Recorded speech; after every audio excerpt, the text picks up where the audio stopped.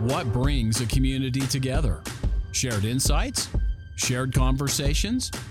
Welcome to Open Door by Cox Communities, tackling the big questions on the minds of smart community business leaders.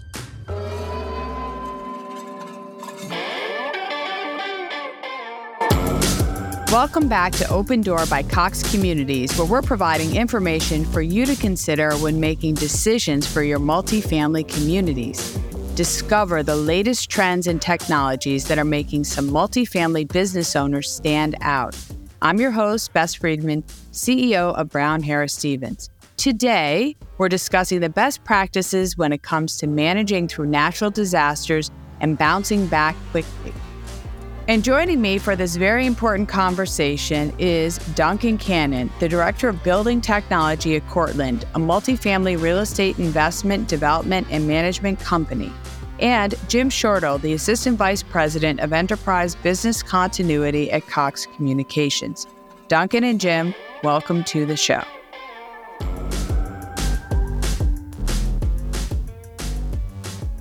Hey there. Welcome, Duncan and Jim.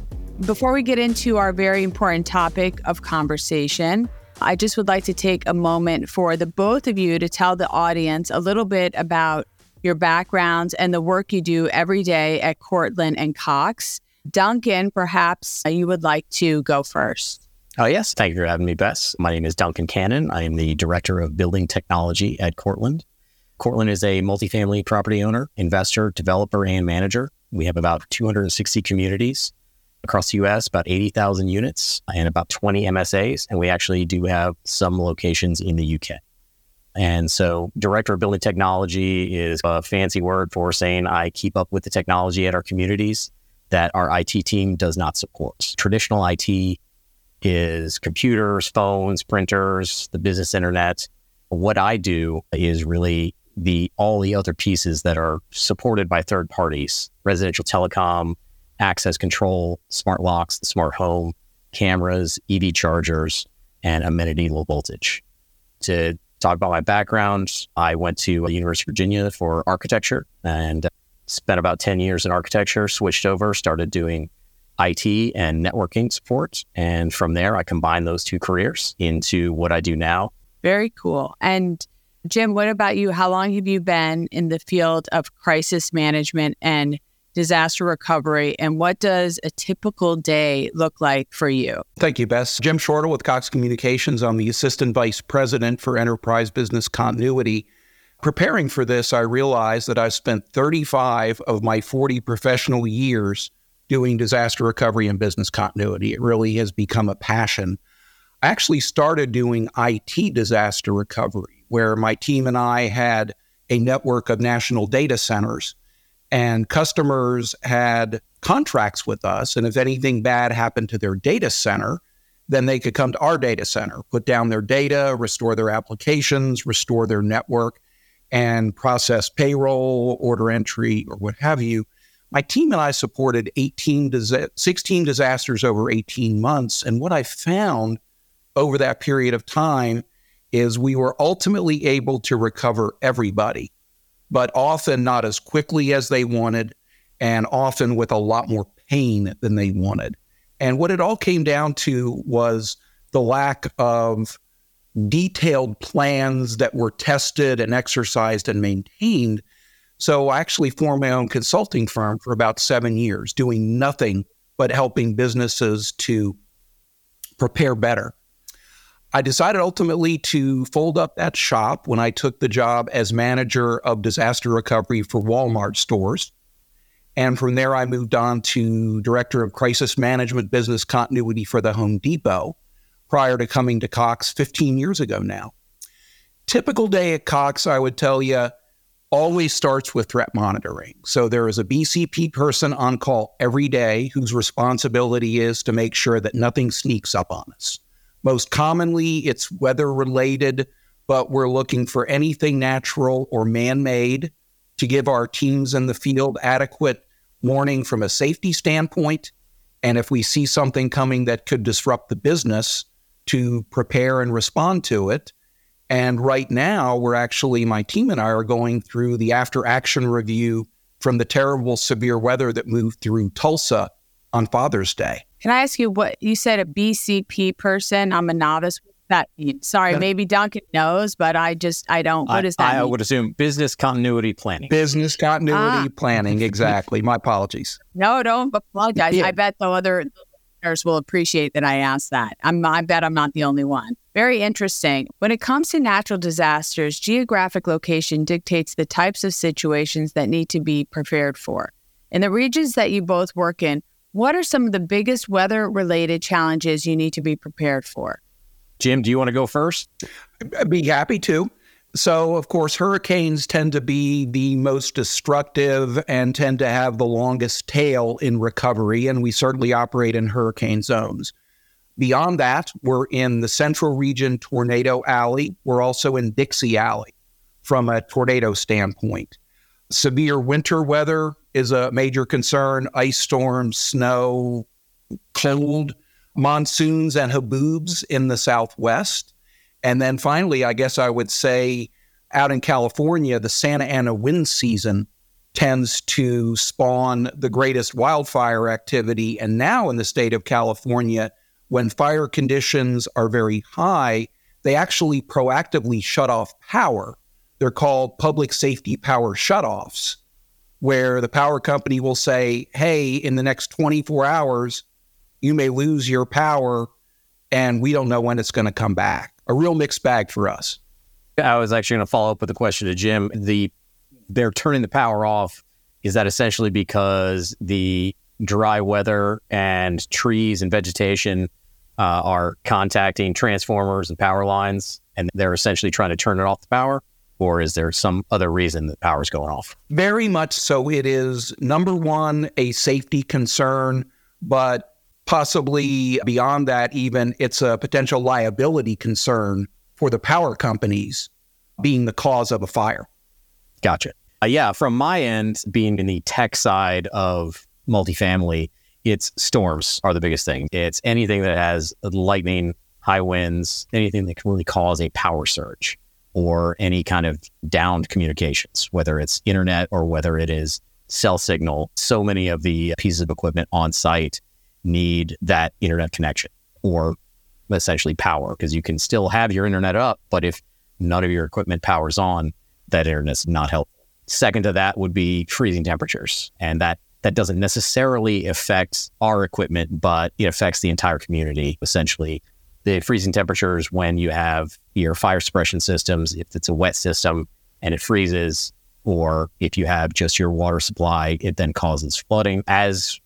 Where it does relate to me is we are pushing to try to figure out how do we preemptively figure out how to respond to freezing temperatures so that we can avoid a wet fire system freezing and then causing more of a catastrophic failure.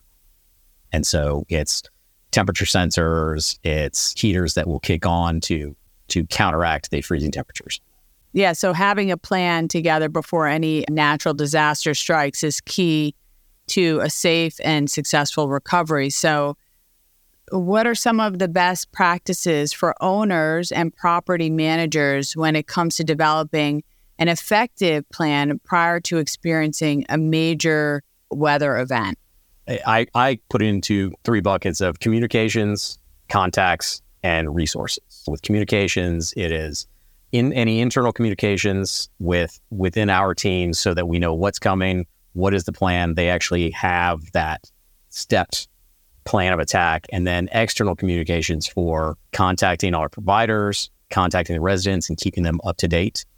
And then really the contact piece is having that list of those vendors, all the emergency services, and who do we contact for support. A lot of the stuff, since it is third-party supported, we need to know who we can contact in an emergency. It may be that if this happens on the weekend, it's who is actually going to answer the phone on the other side, because we are that advocate for the resident. And then resources it's making sure that we have resources in place, the materials to then replace downed equipment, and hopefully redundancy in circuit, power, everything, so we can actually have backups.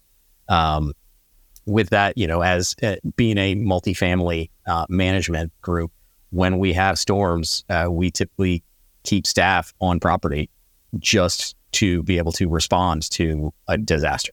Jim, I want you to have the opportunity to share anything you think is any sort of ideas or planning or things that you think should be mentioned. My list is actually extremely similar to Duncan's. A little bit of a different order. First thing I wrote down is right organization, right people. We actually follow FEMA's incident command model, and not going to get into a tremendous amount of detail, but during a large-scale event, your organization may not be your business as usual organization. So you assign roles and responsibilities, and most importantly, who is in charge? Because it may be different in a disaster. We try to go 3 people deep on each of our key positions, primary, alternate, and tertiary. And where a position may not go 3 deep, we have to do cross-training. That's item number 1, right people, right org. Number 2 is have a written plan, no improvisation. It's going to be a time of great stress, and many of your key people may not be available. Having that written plan as a jumping off point is really important. And Duncan, the point about communications is absolutely critical. Cox's after action review from Hurricane Katrina was 216 items long. 83 of those were internal or external communication related. And we see that as communications change and grow and become more diverse. Now you've got social media and the internet. Those communication challenges morph over time. So you really got to stay on top of it. So important. Yes, when it comes to preparedness and safety during any emergency situation, having an educated resident population can be important. So Jim, what are some of the things property owners or managers should consider doing in order to make their residents better prepared for these sorts of situations? I guess I would tell you from my experience is there's going to be a portion of your population that will just never get the need for preparedness. But there are going to be a lot of people out there that understand it, but they need help. So guiding them to the right resources.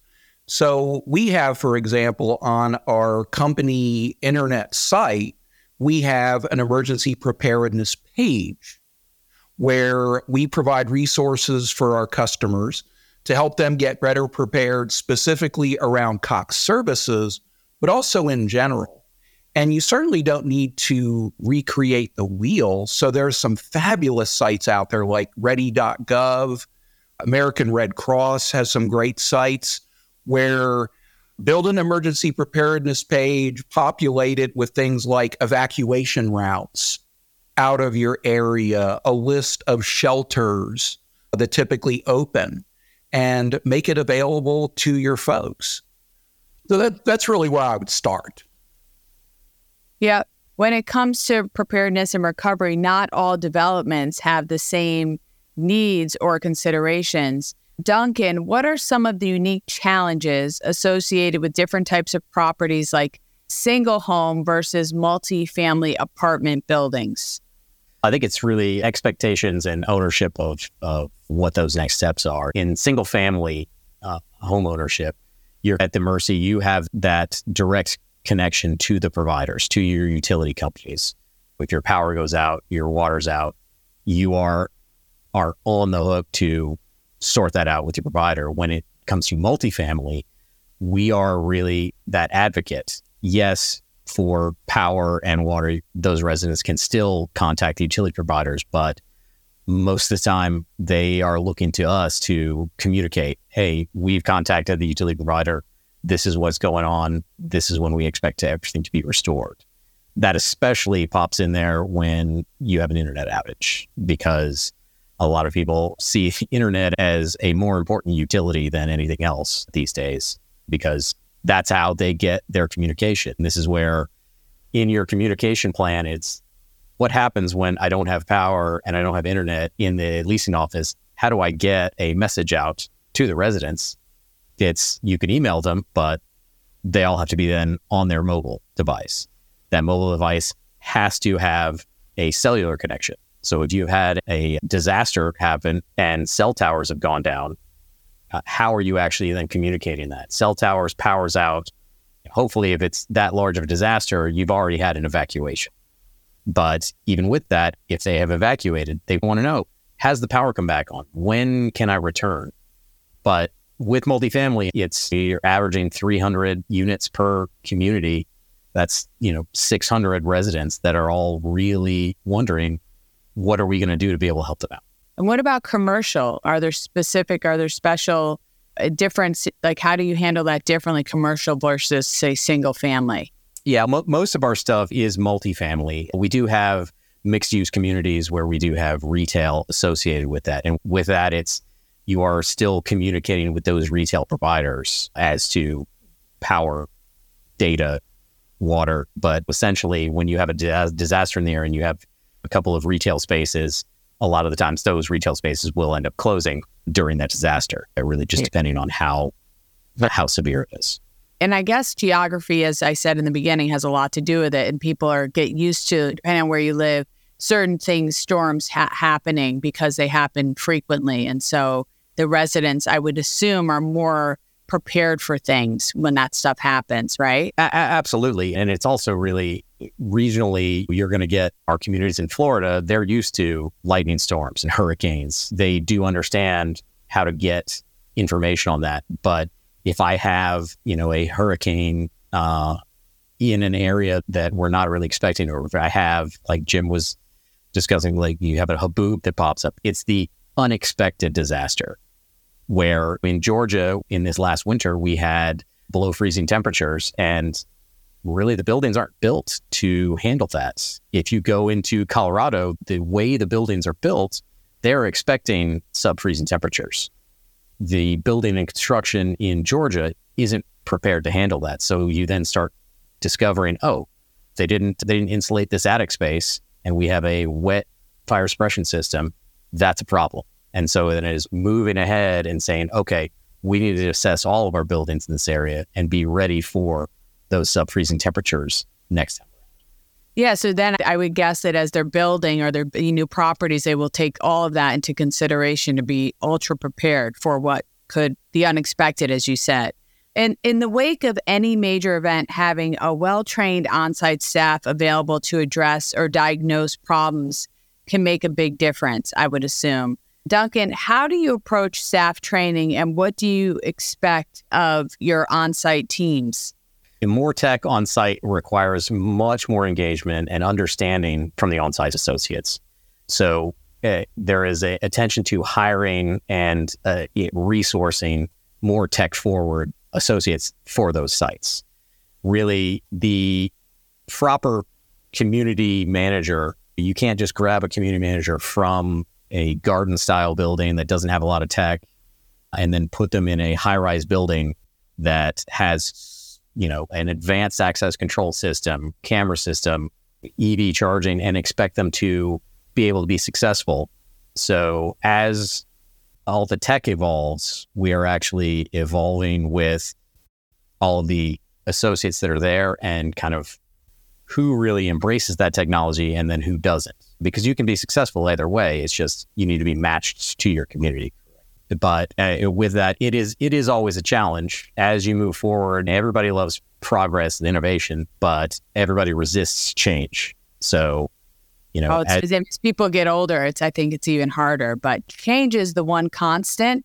But it's always, I think, it's a challenge in technology. It's just everything is so fast and it's very hard to keep up with. That's for sure. Correct. That is I would say the largest challenge. It is constantly evolving. Internally, we try to put together strategies, make recommendations, but you really have to revisit that every quarter and say, okay, what's changed? How is the landscape and the ecosystem changing for each site? And checking in and saying, hey, what is successful and really what needs to be sunset and is a legacy product that we need to move on from? Jim, I'd love for any of your just thoughts on the topic, anything you want to share.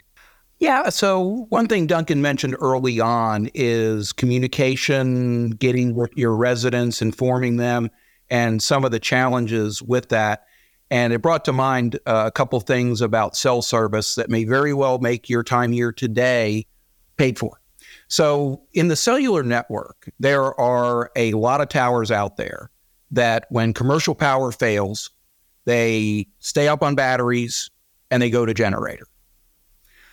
There are many cell towers out there that do not have generators behind them, that have a certain amount of battery time. And when that battery time is exhausted, unless they've rolled a portable generator out there, that tower is no longer broadcasting. The other challenge that, of course, we have during any major event is cell towers becoming saturated. One of the things that many people don't know that can be a key to success, I've used it and it's true, particularly when cell towers are overtaxed. SMS text messages use less system resources than a voice call. So we are big believers in SMS text messaging, and I've got huge distribution lists that I don't count on an email getting through, but if I'm hitting them on SMS text, it's key.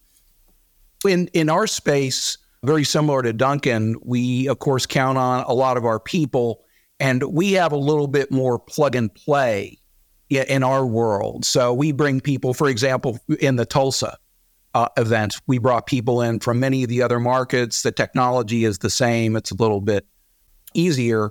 Key thing for us is our vendor support and making sure that in addition to our in-house staff, that we have an adequate number of vendors. And a couple things that I found over the years, and some of it's counterintuitive from a supply chain and a pricing standpoint. Often you tend to concentrate your business with a company, and they may be affected by the same event that has impacted your community. So if that's the case, it may be a real challenge. So we try to do a couple things. We try to have some supplier diversity in all of our markets. We look for vendors who can get big with us through locations in other cities, maybe it's other states, but they can bring people in, they're under contract, they understand how we operate. But finally, knowing that even those folks may not be available, look to national contractors. For example, and Duncan, I think of the challenge of any generators on your property. If there is a large-scale emergency event, the diesel fueling companies, first and foremost, they're going to take care of the first responders. They're going to take care of hospital, police, fire, 911. Secondly, they're going to take care of critical infrastructure, comm providers, water, wastewater, et cetera, before they get to more residential type applications. So we don't count on local fuel suppliers to take care of our needs necessarily. We have a national contract. Granted, we may be driving fuel 6, 8, 10 hours into a market, but sometimes that's what it takes. I agree with Jim. The vendor partnerships are absolutely critical. We expect more from our vendors as it relates to training, retraining staff, software updates, any feature changes. If choosing the vendor is absolutely critical, because if they can't keep up with your staff who tend to rotate out, you'll have potentially 2 to 3 community managers or service managers at a site in a year. And so as they roll into a community, it's knowing what tech is there, how to actually engage with it, how to troubleshoot it. Because if they are not engaged, you quickly then get an ecosystem of technology that is substandard, or really, I would call it damaged. And so a lot of the times when we take over a site through acquisition, my first step is getting a healthy ecosystem at the property, because a lot of the times things have gone into disrepair. The other piece of that is really that predictive planning Jim was talking about. It's prior to an incident, having the contacts, the communications, the resources ready to go, because we're not the only community that needs assistance, as Jim was saying. We are in line behind a lot of more critical pieces. The other piece is really diagnosing the issues that pop up is critical. A lot of the times when we have a power event at a site, it's knowing that power event happened, because it could just be, say, normal storm and we had a lightning strike at a site. if that isn't brought up when we then have communication that, hey, our smart home system is having communication problems, knowing that, oh yeah, we were struck by lightning a week ago, and yeah, things started getting weird at that point. It's being able to have our guys be able to diagnose that, okay, hold on a second, got hit by lightning, we've had the elevator emergency systems have gone offline, our back-end network that keeps all of our smart hubs online has gone offline. And it's knowing, okay, who do I call here? Do I call the telecom provider? Do I call the smart home provider? Who owns which piece of equipment and which piece of infrastructure, so that we can get it to work as quickly as possible? Because a lot of the times our staff on site will just say it's broken. And so having that kind of administrative team to be able to step in and diagnose and ask the right sorts of questions to get to the answer faster is really what we try to do. I was actually just on a call earlier today with our in-house access control technicians, working through what is the set of questions that we know a community manager or service manager can answer, so that we know how to deploy the proper tools and techs at a site. As smart technology continues to advance and be deployed in our homes and places of work, Duncan, we're going back to you, Duncan, what are some of the biggest challenges smart technology like locks and thermostats create in the event of a power loss? Really, with a power loss, is making sure you're working through with your vendor that what happens when the power goes out. It's not if the power goes out, it's when the power goes out, because those things are outside of our control. It's not if this piece of technology is going to break, it's when it breaks. Whatever it is, I don't care. I push our vendors fairly hard.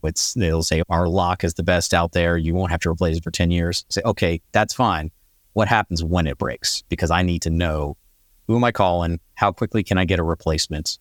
And it is making sure that we have attic stock on site. If I have 300 smart locks going to all my units, I should have at least 5 spare locks in my storage room, so that when a lock goes down, my site team can replace it and have that resident up and running. Locks are probably the most critical piece, because that is someone's home. It would be pretty frustrating for a single family homeowner to say, I can't get in my house right now because the smart lock doesn't work. There are different escalations of, okay, how much time is appropriate to troubleshoot before I take this into more escalated measures and drill the lock out. And so our teams need to know what's that path of escalation. What do I do first? Is it a software issue? Is it a battery issue? Is it a mechanical issue? Or do I just need to damage the lock, get through there and replace it? Similarly, we have some equipment that, of course, loses power. And we look to either provide some degree of battery backup in the equipment, or in many cases, it's a customer option. For example, your home router does probably have the ability to put a battery backup pack in it, but it's important for the customer to understand that. And that's one of the things, for example, it's on our emergency preparedness website, is, hey, if you want your router to stay up, put some batteries in it. A lot of times, the home security systems or home automation systems, the control panel will have some degree of battery backup, and then ultimately, of course, it will be exhausted, but it may allow a customer to set things and then leave. Thank you.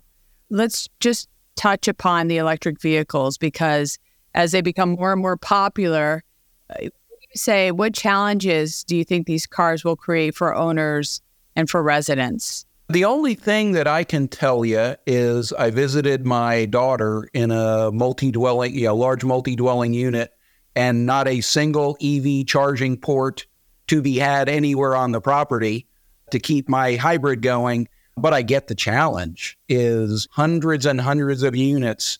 How do you provide for charging for all that, Duncan? Oh, that is a great question. That's the question. Yeah. How do you, Duncan? We are. Let me first address the how do you provide it, and then talk about the disaster recovery piece. How do you provide it is really across our entire portfolio. We have communities built in the 80s, 90s, 2000s, 2010s.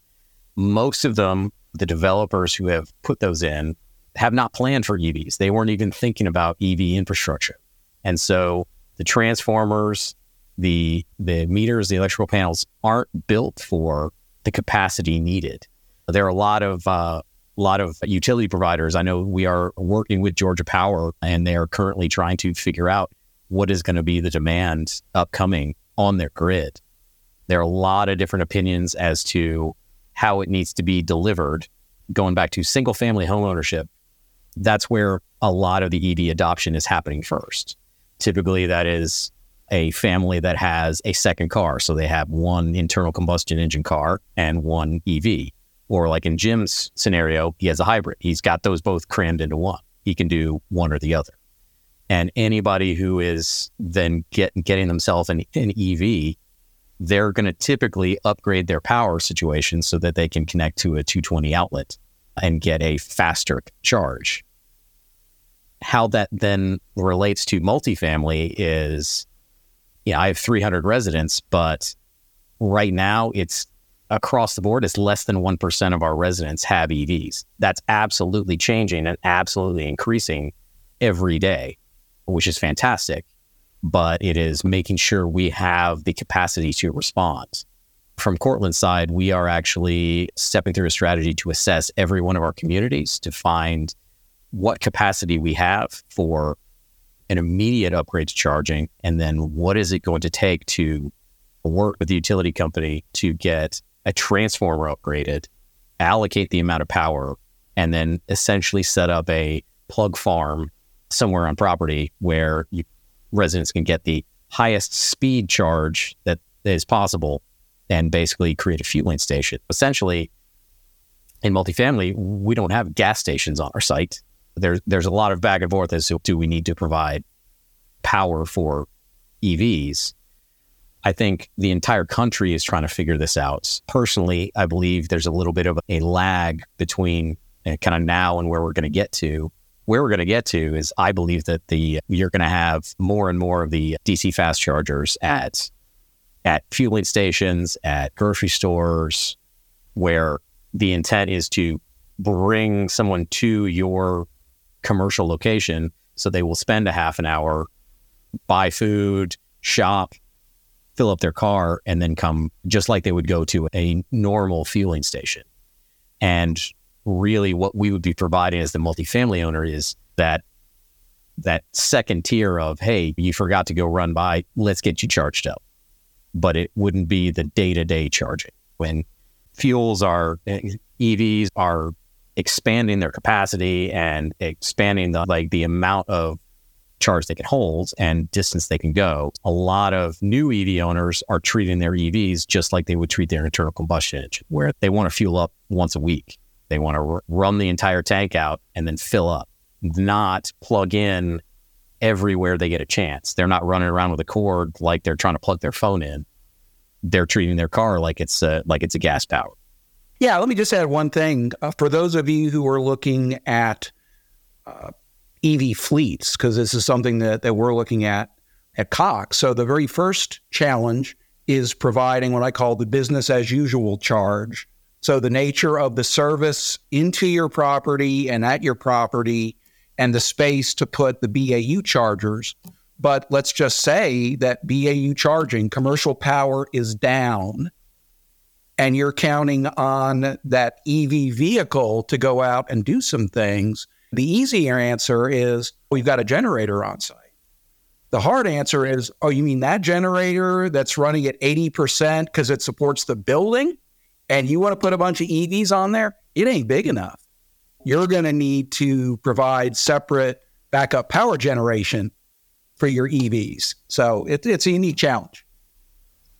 Absolutely. And that's where I was going to take it next, Jim, is as you're thinking about a hurricane hits in Florida, hopefully everybody's gotten the word and they have evacuated. But if they haven't and they have an EV, they would typically gas up wherever they can. But when you don't have power, it's how do you fill that car up? And where we have our high rise and mid rise in Florida, we're looking at all those need a generator for emergency power. It's do we give the option to be able to connect to that generator so that someone can then take their car and evacuate? If not, are they then stuck?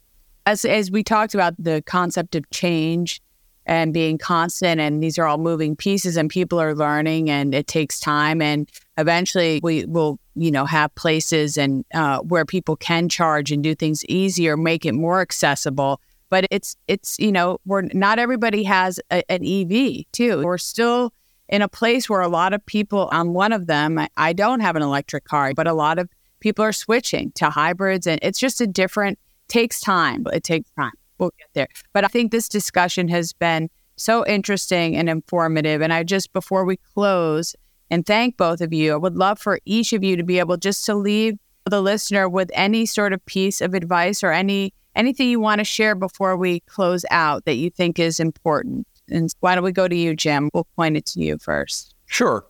Before I provide you with the interesting factoid, maintaining network availability for our customers is critical to Cox.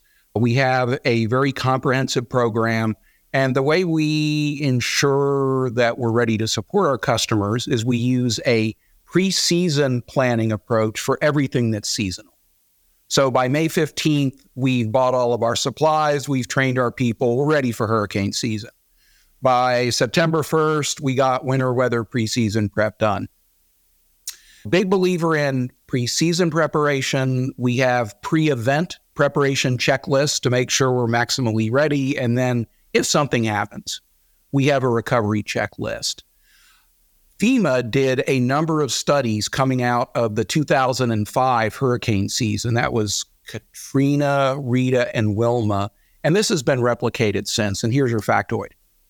For every $1 that a company spends in mitigation or preparation, you save $4 in response and recovery.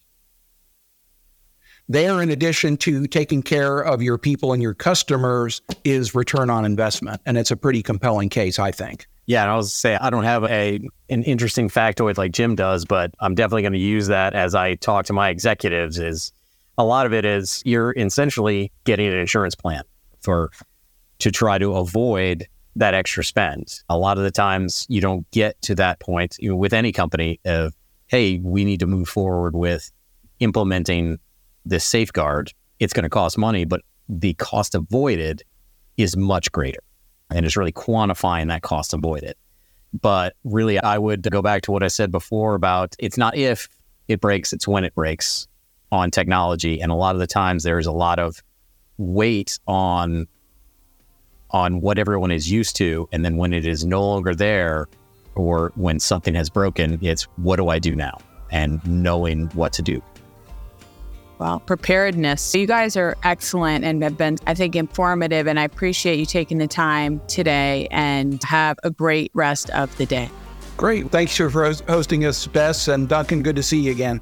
Thank you. Thank you, Jim. Thank you, Bess.